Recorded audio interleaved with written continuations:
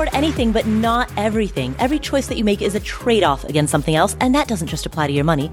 That applies to your time, your focus, your energy, your attention, to any limited resource that you need to manage. Saying yes to something implicitly carries trade-offs, and that opens up two questions. First, what matters most? And second, how do you align your decisions accordingly? Answering these two questions is a lifetime practice. And that's what this podcast is here to explore. My name is Paula Pant. I'm the host of the Afford Anything podcast. We're typically a weekly show. We usually air on Wednesdays, but once a month on the first Friday of the month, we air a First Friday bonus episode. And these First Friday bonus episodes are themed as Afford Anything presents Invest Anywhere, co-hosted with Sunny Rao. Hey, Sunny, what's Invest Anywhere all about? Invest Anywhere is all about helping people figure out how to invest in real estate when they might not be able to do it in their own backyard, which is a giant portion of our population. We really want to make real estate investing approachable for everyone, not just the hedge funds on Wall Street. We want to make sure that no matter where you live, you still have that opportunity to invest and to build wealth and to influence your financial future through real estate so that collectively we can move wealth back into the hands of ordinary people. We really want to level the field when it comes to investing in real estate. Right, exactly. And the fact that you live in a high cost of living area shouldn't preclude you from being able to become a real estate investor. So on that topic, what are we going to discuss in today's episode? We're going to talk about how to evaluate locations within a city to figure out where you'd like to invest. We have talked about different aspects of the real estate journey, with the last one being how to choose a city. And you would think that at that point— In the last Invest Anywhere episode? Yes, in our previous Invest Anywhere episodes. You would think once you get to the point where you choose your city, it is smooth sailing, right? You've funneled down your strategies, you funneled down the different locations. You feel like, okay, I got this. But then when you look at a city and you look at these different deals pop up, you realize there's still a lot of decision points to be made. That is where this episode comes in, to help you think through how to figure out what those decision points are, what to look at, where you want to focus, and then you can get to the aspect of evaluating deals. But first, you really want to understand the location at a micro level. So, for example, if you live in San Francisco and you've decided that you're definitely going to invest in Wichita, Kansas, great. You've got Wichita picked out. Wichita's a big city still. Exactly, right? So which neighborhood in Wichita? Exactly. Choosing your neighborhood has such a tremendous impact on your life as an investor. It has an impact on your returns. It impacts everything. So this is not something that you can just bypass. Say, I chose Wichita. We're good now. You've made some significant progress. That is phenomenal. But there's still a little bit more due diligence to cover. So let's talk about that due diligence. What's the step that people should be embracing when you've picked your city, you know you're going to invest in Wichita or Indianapolis or Cincinnati? What next? This is where I implemented kind of a hack when I started investing in real estate. When I started investing, I was living in Boston and I had chosen a couple different cities in the Midwest. When I was looking at deals in these cities, a deal would come up and I would not really have a basis to go off of what is happening in this location, even after I did some location independent research.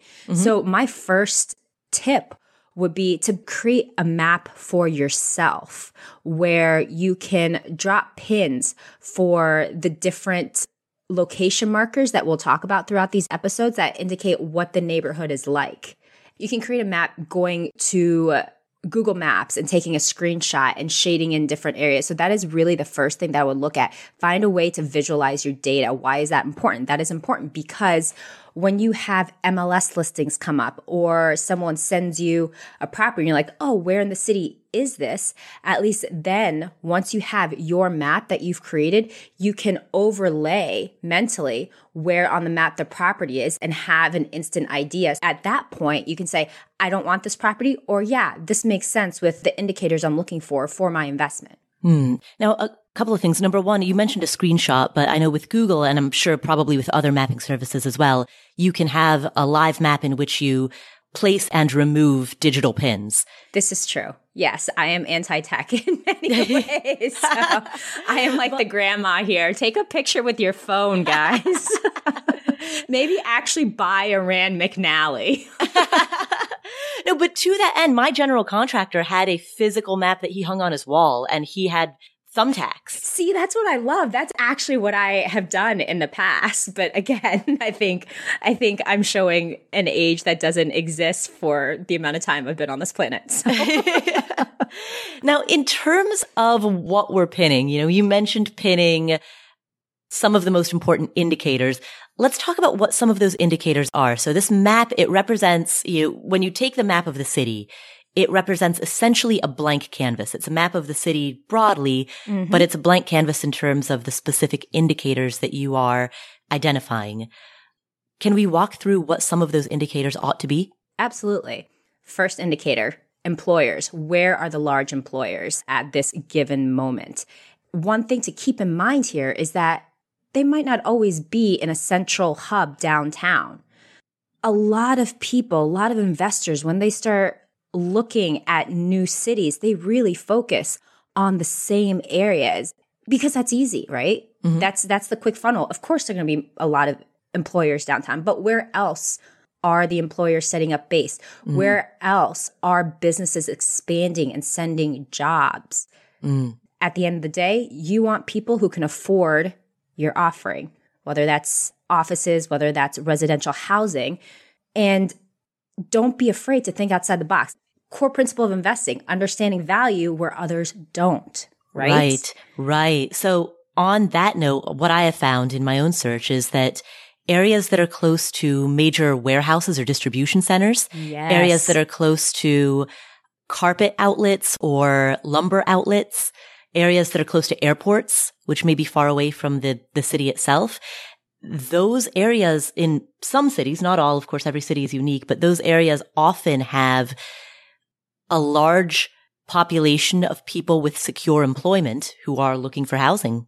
Exactly. And if you think about it from the business's perspective, the perspective of the business that is expanding, they want probably two things, right? They want a population with proximity, which is also now moving given that more people are working remotely still.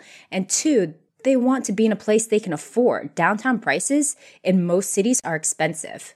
If a business can get into an area where there's proximity to a population that is growing and can provide them the labor that they need at a more efficient price, they will probably move there. So that is also why it is important to not just focus on the metro hub that all the other investors are looking at. And so what I'm hearing you saying is that it's essential to look not just at where large employers currently are positioned, but also where large employers may be expanding, areas of the city where they may be opening new facilities. And you can obtain a lot of that information by reading the local business paper, right? Instead of reading the Kansas City Star, you'll be reading the Kansas City, whatever the name of their local business journal is. Exactly. Beyond employment, what other indicators should you be looking for? Where people want to live. How do you find that out? You can find this information through a variety of sources. One of the sources that I personally use, it's at a very macro scale. I looked at Money and Forbes magazine when I started investing. At that time, they had a couple cities around Indianapolis listed very highly on their ranking system. That gave me an idea of why people like to live there. And then I looked for neighborhoods that mirrored some of those amenities that were very close by, but neighborhoods that were also a little bit cheaper, because there would be so many eyeballs on these neighborhoods. They were already popular as it was. What would happen when people got priced out because the demand for those neighborhoods continued to increase, especially with this increased exposure? People would want similar areas, but ones that they could afford. I see. Okay, so what you're saying is, for example, with Indianapolis, a publication like Money Magazine or Forbes Magazine would list Carmel, Indiana, because it's technically outside of Indianapolis city limits. And so it would be listed as a different city, even though it is essentially in the greater Indianapolis metro area. Yes. By virtue of reading it on one of those lists, you're technically reading it as a different city because it has different city incorporation. Yes. Since we're using Carmel as an example, once Carmel got even more exposure, demand would go up because now they have national level attention. If people want to be in an area where crime is low, where schools are great, et cetera, where else are they going to go if they want those amenities, but they just can't afford it? So that's when I started looking for other areas that would be similar and in the long run would help with keeping my places filled because I would have tenants and I was investing in the residential space, and continue to have home prices appreciate because of that continued demand. So these types of lists can clue you into where people go when they get priced out of the more densely populated zones, where those overspills are. Yes. And I also drilled down a little bit it was a little bit more anecdotal, but it's interesting to see what people are saying about the places they live in themselves. So other online forums like Reddit help give you an idea about how people are thinking about their locations. Right. Facebook groups or neighborhood groups associated with particular neighborhoods inside of a city. Absolutely. Yelp is also a good resource in that it can show you where new restaurants and cafes are opening. Yeah, there was a Harvard Business Review paper that was published about 3 years ago where they found that changes in the local business landscape was a leading indicator of housing and price changes. And they used Yelp and census data to come to that conclusion. And they predicted specifically that the entry of Starbucks and coffee shops help increase housing prices over time, which is correlative.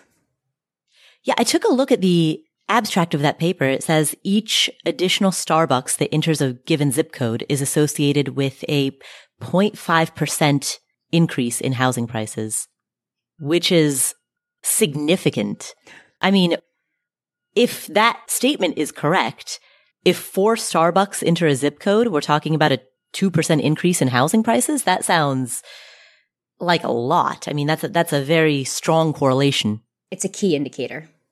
All right. So in terms of data visualization, we're talking right now about what to pin in this map that you're creating of the city. And so far we've talked about indicating on the map the location of large employers, the expansion plans of large employers, the overspill areas where people who are getting priced out of the higher priced neighborhoods tend to move to, the up and coming neighborhoods. We've talked about where new restaurants and cafes are opening, particularly the Starbucks index. What else should people be looking at? What else should be on this map? It's also important to note where the city is investing in itself. That can indicate where they see future growth and where they want to poise future growth. Cities, townships, counties, a lot of time will publish their multi-year plans. And this is definitely a long-term play, but real estate investing is a long-term play. What would be an example of something that's in a long-term plan? What do you mean by a city investing in itself?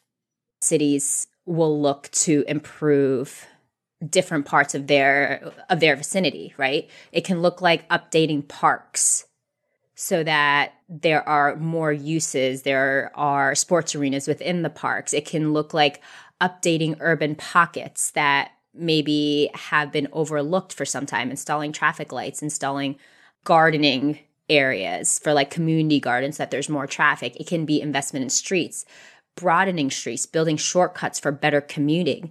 It's really the long game, and you really want to look at, okay, what is being brought to the area as a result of this, and does this fit in with the way I want to invest?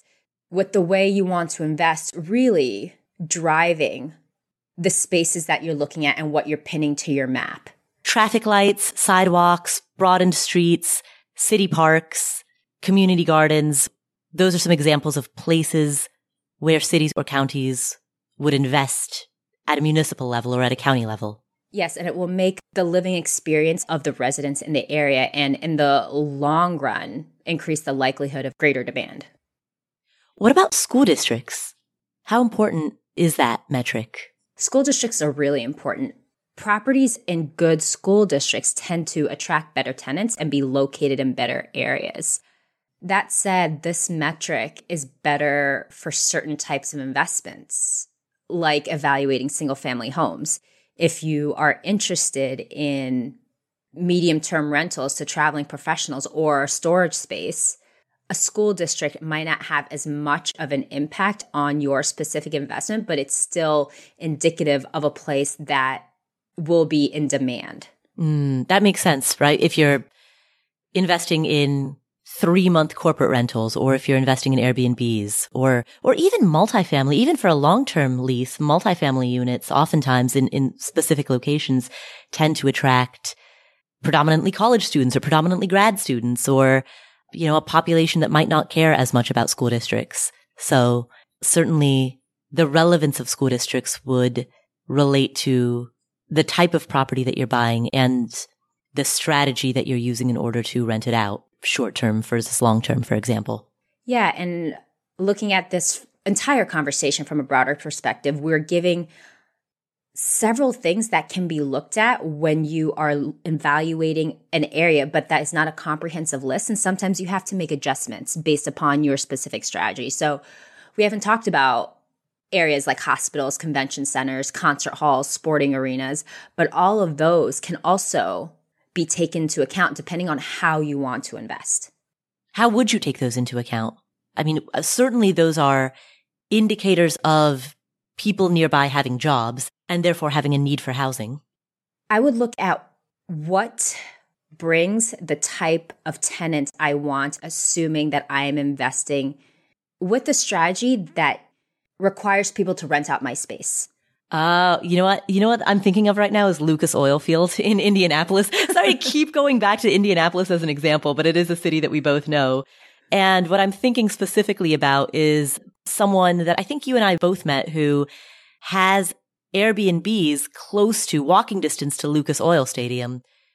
He rents out those Airbnbs, and whenever there's a game, you know, he gets very strong demand. Absolutely. That's one way to look at it. There's also, if you think about convention centers, the low-hanging fruit is the short-term rental. People who are coming to attend the convention or the conference. But what about all the people setting it up who need to come in a week ahead of time, stay through it, and stay a week after? Mm-hmm. That is one form of corporate rental that could be longer than your 2 or 3 night stay. That could be several weeks to a month or more. You want to look at the different kinds of business that these locations are bringing in and whether your real estate investment can be aligned with the different kinds of business and provide them a service. All right. So far, in terms of what indicators we pin on this map, we've talked about school districts, we've talked about hospitals, convention centers, concert halls, the Starbucks index. We've discussed areas of municipal investment like traffic lights, broadened streets, other city projects. We've discussed the location of large employers, the expansion plans of large employers. We've talked about the scuttlebutt of finding out which areas the local residents are talking about on online forums. What else should be on this map? What else should we be pinning or shading in? Here are 3 more data sets. 1, you want to understand what the crime trends are in your area. And you can get an idea of that from the local police department. They typically have crime maps where they aggregate data so that you can understand what kind of crime is happening in your area and how often. Regardless of your investing strategy, even if you are just lending, like on notes, if you're a private lender, this is something that you want to know about in your area because higher incidences of crime make the investment more risky. If you have an office space or a dental office in an area where there's crime, that's going to make it harder for the tenant or the person leasing the space to stay in business if their clients don't feel safe coming to the area. Generally speaking, for a safe investment, you want to be in an area where cars aren't getting stolen, where there aren't violent crimes happening on the regular, etc. Another data set, floodplains. This is important because even if your investment doesn't get flooded or isn't in an area that gets flooded regularly, if it is in a floodplain, that means that your expenses are higher because you typically have to buy flood insurance if you are financing the investment, which then means that your returns are probably lower, or the returns of the person you're lending money to are probably lower. So it's added overhead. Correct. The third and last data set is Walk Score. This can be found at walkscore.com, and the importance of this can really be dependent upon how you decide to invest. This shows the walkability of an area, whether people are able to get to amenities easily without a car. So if you are investing in a residential niche to people who may not have a vehicle in the area, you can assess how attractive your investment would be to those specific individuals you are looking to work with. And I can see that working for both Class A and Class C properties. If you're investing in Class C properties, you may have tenants who don't have reliable access to a car. If you're investing in Class A, you may be renting to hipsters who want to live in a densely populated area where everything, all the trendy bars and the doggy daycares and the yoga studios are all in walking distance. Exactly. You may need proximity to a bus line if you have tenants that need to get to work. Looking at the different aspects of the neighborhood that would service those who don't find having a vehicle is the best option for them. Right. And certainly if you're Airbnb-ing a place, for example, and you know you're going to be serving a lot of out-of-town guests by definition, a high walk score, all else being equal, is an attractive feature. So far, we've talked about dropping pins or shading in indicators of places where you do want to be. What about the contra to that? What about the places that you don't want to be? It's also important to understand which establishments are in the areas you might not want to invest. Areas you might not want to invest can include places where, for example, the rents aren't sufficiently high enough to justify the investment. Like if you are looking at single family homes in areas where there are Whole Foods or Trader Joe's, because in those areas, the property values will be much higher typically. Right. I refer to those as the Panerias. They're the Panera areas. I also sometimes call them the Paneighborhoods. I love that. But yeah, you're right. If there's a Lululemon nearby, it's probably expensive. It's probably so expensive that you're not going to get good returns. Probably not going to get good cash returns. It's the inverse Lululemon index. And so in addition to shading in all of the places that you want to invest in, you also want to demarcate the areas that you're eliminating. Exactly. Well, Sunny, thank you. Well, Sunny, thank you for that. Thank you for having me. Okay, so am I allowed to talk about what's really happening right now? Yeah, totally. So I actually get this question a lot. My full name is Sunitha, but my friends, everyone who knows me, they refer to me by different nicknames. And you, Paula, do the same thing, like 1 minute to the next. And so you just called me Suni and then had to stop yourself, go back, call me Sunny. And now I don't know what to say anymore. And we're just sitting here laughing because I don't even know my own name sometimes, apparently. Right. The behind the scenes here. Yeah, we had a conversation when we rolled out the Invest Anywhere series. We're like, well, should we introduce you to the public as Suni or as Sunny? And I was just like, I don't care. And so it's behind the scenes as we're recording. It's hard for me to have consistency in the name that I call you. I mean, I should probably have conviction in the name that I would like people to call me, but I don't think that's your problem, Paul. I think that's mine. Well, Suni, Sunny, thank you for this detailed explanation of how to create a map, a data visualization map that helps someone understand the neighborhoods within a city that they want to invest in, even if that city is thousands of miles away. So for anyone who's listening who lives in New York, DC, LA, San Francisco, if you live in a high cost of living area, you know that it's not viable to invest in rental properties in your own backyard. You want to invest in Wichita or Kansas City or Omaha. But once you pick that city, you don't know how to go deeper and understand the neighborhoods. I hope that this deep dive into what indicators to look for and how to map that out, I hope that this is something actionable that you can take home and do right now. I'd advise that you would. It helped me a lot. It really, really did in figuring out that funnel and not spending more time when I realized a property did or didn't fit what I wanted. Thank you so much, Sunny. Well, we're going to take a break for a word from our sponsors. And when we come back, we're going to completely switch gears. And Steve, can you give them a little preview of what we might be talking about? That's right. We have an interview coming up with the producer of Get Smart with Money, a new documentary on Netflix. That is awesome. Yes. Yes, a new documentary on Netflix that is awesome. You're welcome. This is why you keep me around, Paula. All right, so that interview is coming up right after this word from our sponsors. Stay tuned. When it comes to financial advice, you've got to trust the source. It's why you listen to this podcast. When I'm looking to upgrade my wallet, I turn to NerdWallet. Their expert team of nerds dives into the details to help you find smarter financial products. Before NerdWallet, I didn't know how to optimize what was in my wallet, so I didn't know how to optimize how to use travel rewards to pay for vacations.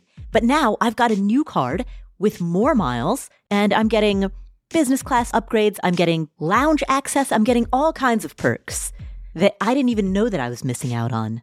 What could future you do with more travel rewards? A hotel upgrade? Lounge access? Wherever you go next, make it happen with a smarter travel credit card. Don't wait to make smart financial decisions. Compare and find smarter credit cards, savings accounts, and more today at nerdwallet.com. NerdWallet. Finance smarter. As with all cards, credit is subject to lender approval, and terms of each credit card issuer apply.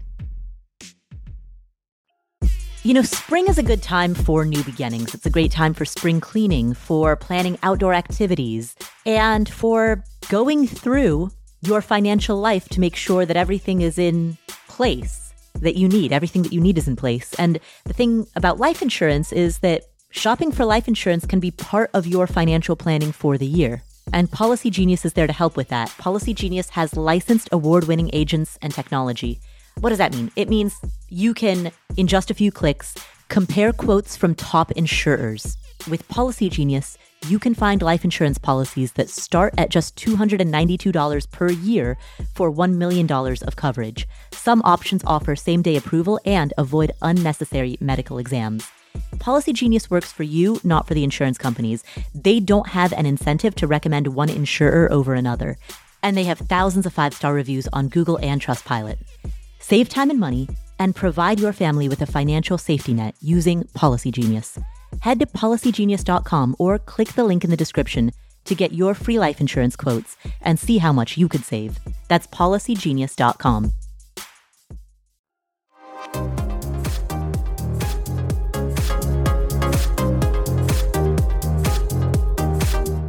Hi, Kristen. Hi. It's great to talk to you again. I know I've missed you. I know I've missed you so much. We're not on set anymore. Kristen, can you describe for everyone who's listening, what is your role in this film in Get Smart with Money? So I'm the producer of Get Smart with Money, and people always ask me what that means because they don't necessarily know what a producer does. And it's basically everything. So it's all the planning, the story, the booking, the research, finding locations. So it's basically everything from the beginning to the end to get a film to where it needs to be. Why Get Smart with Money? Why a film about money when you could have been shooting a film about anything? We have a track record of taking on these really giant topics and making them 90 minutes, which is like completely impossible sometimes. And so Netflix actually came to us and they said, we're really wanting to do something in the personal finance space. We were immediately drawn to the topic because of everything that was happening in the world, right? It felt very timely. Like inflation was crazy. We were coming out of COVID. And so we really felt like it was something that people needed, but also like you don't talk about money. Like it's not polite to ask people how much money they make. You never say like, oh, hey, when you're at a dinner party, like I have $40,000 in credit card debt. Like it's sort of this taboo topic in this era where we talk about everything. Like we have like verbal diarrhea. We talk about everything. And yet talking about your money is still sort of taboo. So we really like this idea of just putting it all out there. I mean, asking for people to put it all out there, right? Like tell us everything. And we're going to put the fancy graphics on the screen that show all of your financial stats and hopefully make it a little less taboo. So how did you pick? So for the people who are listening to this who have not seen the movie yet, there are 4 storylines in the movie. Can you give a quick synopsis of the way that those 4 narrative lines play out? And then talk to us about why did you choose these 4 different types of storylines?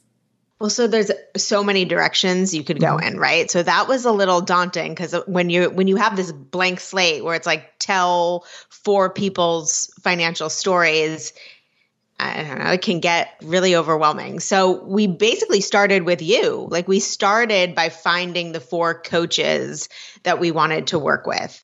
And then from there, we sort of paired people. We tried to find people that had, like there were similarities to what they were trying to accomplish, to what you had already accomplished, or to what, the Budgetnista had already accomplished, to what Pete had already accomplished. So that's sort of where we started with it. And then, you just have to find people that are going to be really open. Because again, you're asking people to like, let us like put a fancy graphic with their debt, their monthly spending, it's like they really had to open their finances to us. So first of all, are the people you find going to be willing to do that? And also like, is the audience going to root for these people?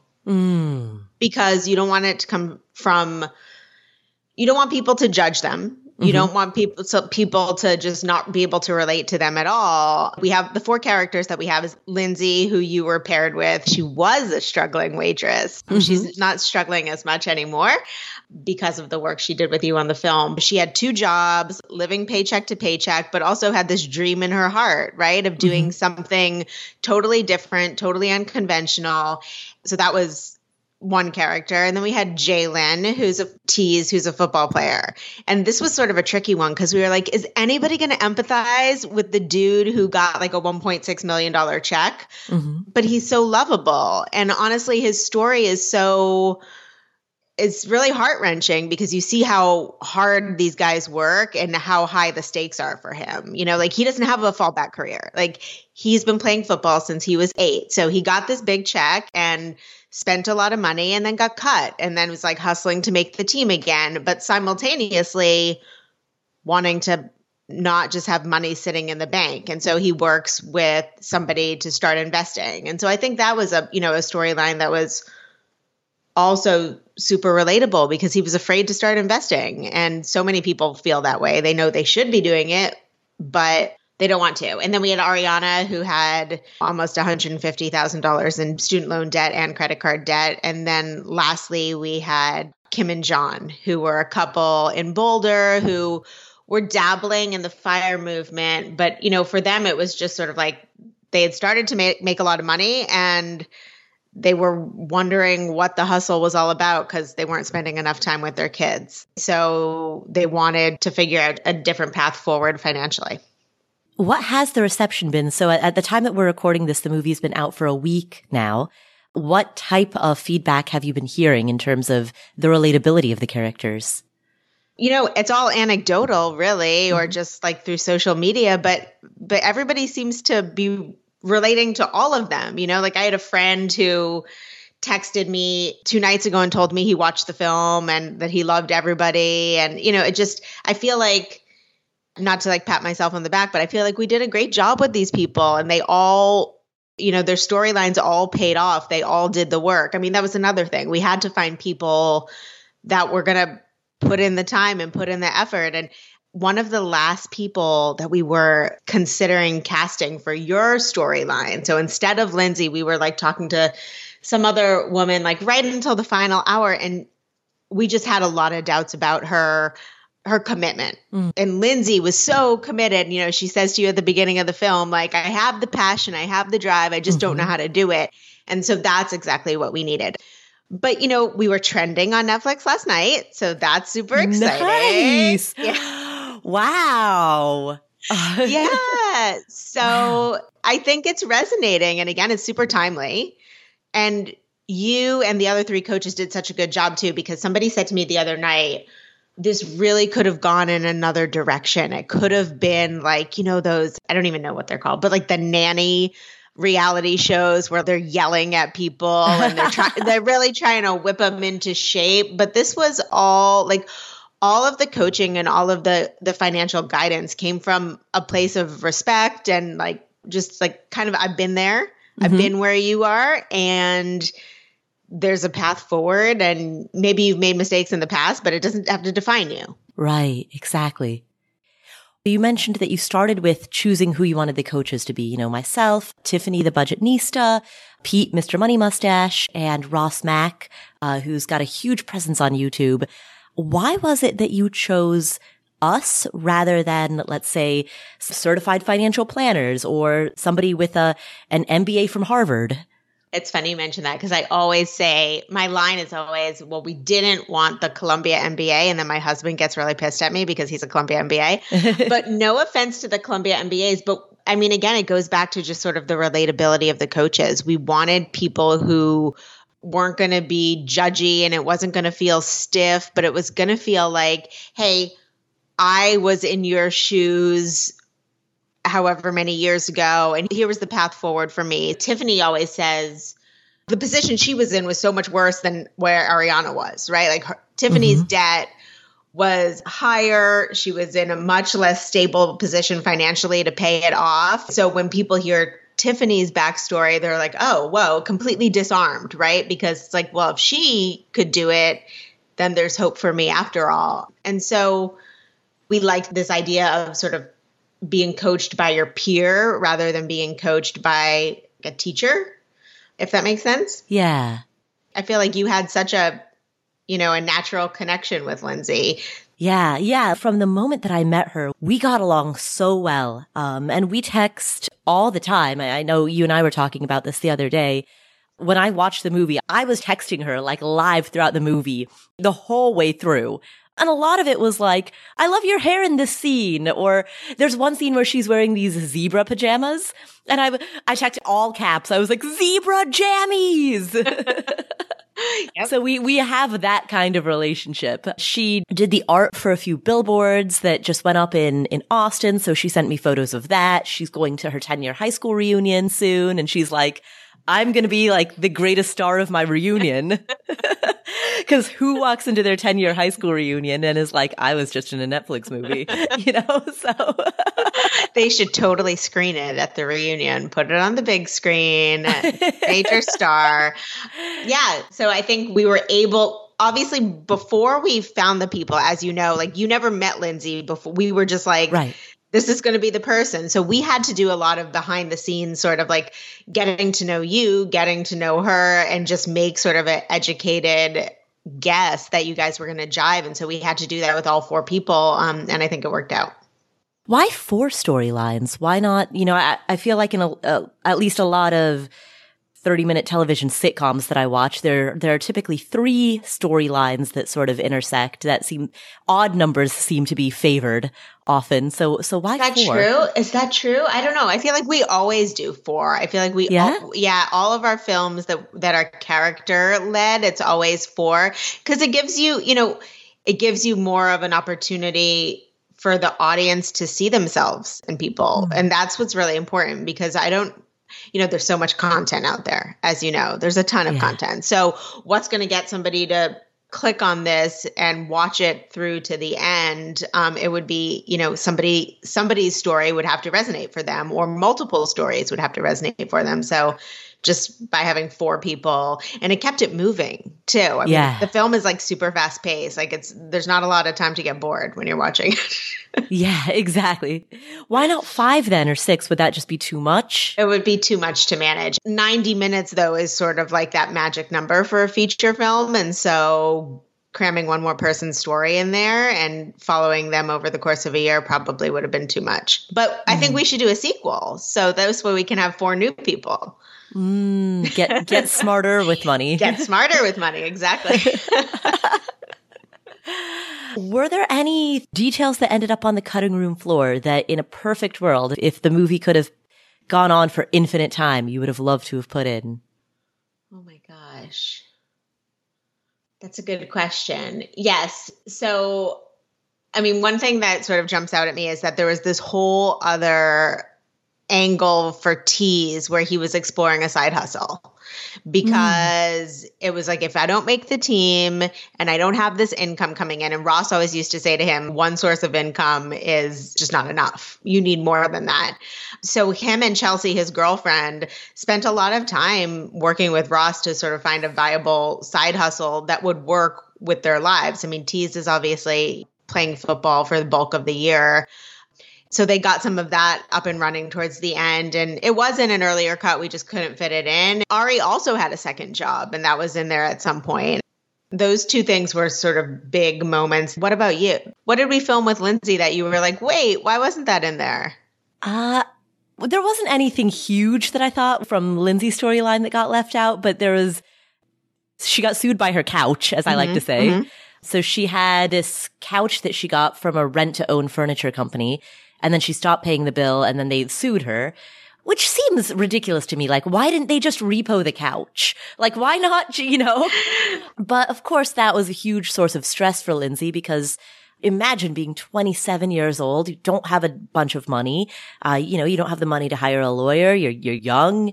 And then all of a sudden you're getting like a lawsuit sent to you from some major corporation for a freaking couch. So yeah, that was, I know, a huge source of stress for Lindsay. But I mean, I don't think it was important to put it in, in the film. No, but there is that great moment where you sort of talked her through what she would say when she reached out to them, because you're right. She was so anxious just about how do I approach this? What conversation do I have with them? So yeah, that was a great scene. And also, I'm sure you remember, Lindsay came into this initially thinking that what she was going to do is save for a wedding. That's right. And so all of this money that she was working so hard to save, she was then going to put into a wedding. And, I'm sure Lindsay and Carrie will get married at some point, but it seemed to me like the story was so much bigger than that. Her story evolved so much, like from the time that we met her goal was to save money for this wedding and to stop being paycheck to paycheck. And then I think it just became like creating this whole separate, viable entity and feeling more confident with her money and feeling like she had ownership over it. And so it felt so much bigger than a wedding. And so that ended up being something we didn't include in the film. Yeah, that's right. That's right. I also remember a conversation that I had with her where I asked her what her financial goals were. And one of the first financial goals she talked about was that she wanted to improve her credit score. And I was like, wait a minute. Why? Why, of all things that you could have chosen, why that? You don't need an improved credit score. You're nowhere close to buying a home. But I mean, there's really no other reason for you to be focusing on that right now when there's so many other things you could focus on, like building an emergency fund, starting a side hustle that ultimately will lead to a career, the type of career that you want to be in forever, opening up your first retirement account. Like there are all of these other goals that are more important than your credit score. Yeah, getting off of that takeout, which I love. Yeah, exactly. I did have a friend say to me, but that's so obvious. And I said, but is it? Because so many people spend a ton of money on takeout and they know they shouldn't. Right. But when you see it and when there's that moment in the film where you scroll through all of her spending and the takeout number really pops out at you. And I think once she was able to really get that under control, it was a small change. And maybe to some an obvious change, it paid dividends for her. That's really what I liked about the film too. We wanted the takeaways to be simple because finance can be so overwhelming. It's like, how can we keep this really simple but really impactful and show people that they can make small changes that have big results? Exactly. And, and I love what Lindsay said when, she said, look, Carrie and I, her fiance, we work in the service industry. He works in a kitchen all day. I'm a server and a bartender. After working restaurant jobs all day long, the last thing that we want to do is go home and cook and be in the kitchen again. Mm-hmm. And I thought that was a really powerful line because it highlights why they were spending so much money on Uber Eats and DoorDash, right? It wasn't laziness. It was the opposite. They're working 2 restaurant jobs and coming home from that, how can they be expected to be in the kitchen after that? But once they made the commitment to do that, once they made the commitment to bulk cook on, once a week, it created so much more space in their budget that it reduced stress in all of these other elements of their life. Yeah. It worked. And you see at the end, it just, when she says like, we just have a lot more space now, a lot more wiggle room. Yeah, exactly. Moving forward, what is your ideal outcome in terms of the release of this movie? Like what to you is a benchmark that this will have been a successful project? Oh my gosh, that's such a hard question because it's just always so anecdotal. All of our films that we put out there, I think when you still hear from people years later about the impact it had on them. We still hear from people, we went to high school with who will come out of the woodwork and say, oh my God, I watched The Devil We Know, like a film that we did about Teflon. It's like, I threw out all my Teflon pans and you're like, okay. Like you want people to watch and you want people to be moved by it. And you want it to stay with people once they watch it. And, Netflix is obviously a huge platform. It's funny because people have been texting us like screen grabs from other countries of the film and it's so amazing to see. And in, Switzerland, they're calling it the home edit for finance right on the platform. And so documentary film is sort of a small way to make an impact, but it's a fun one for sure. That's wonderful. Well, Kristen, thank you for spending this time with us. Are there any final messages that you want to leave with the audience? No, I just want everybody to watch the film. If you haven't seen it yet, check it out on Netflix. And let's do the sequel. Yeah, absolutely. All right. Well, thank you, Kristen. Thanks, Paula.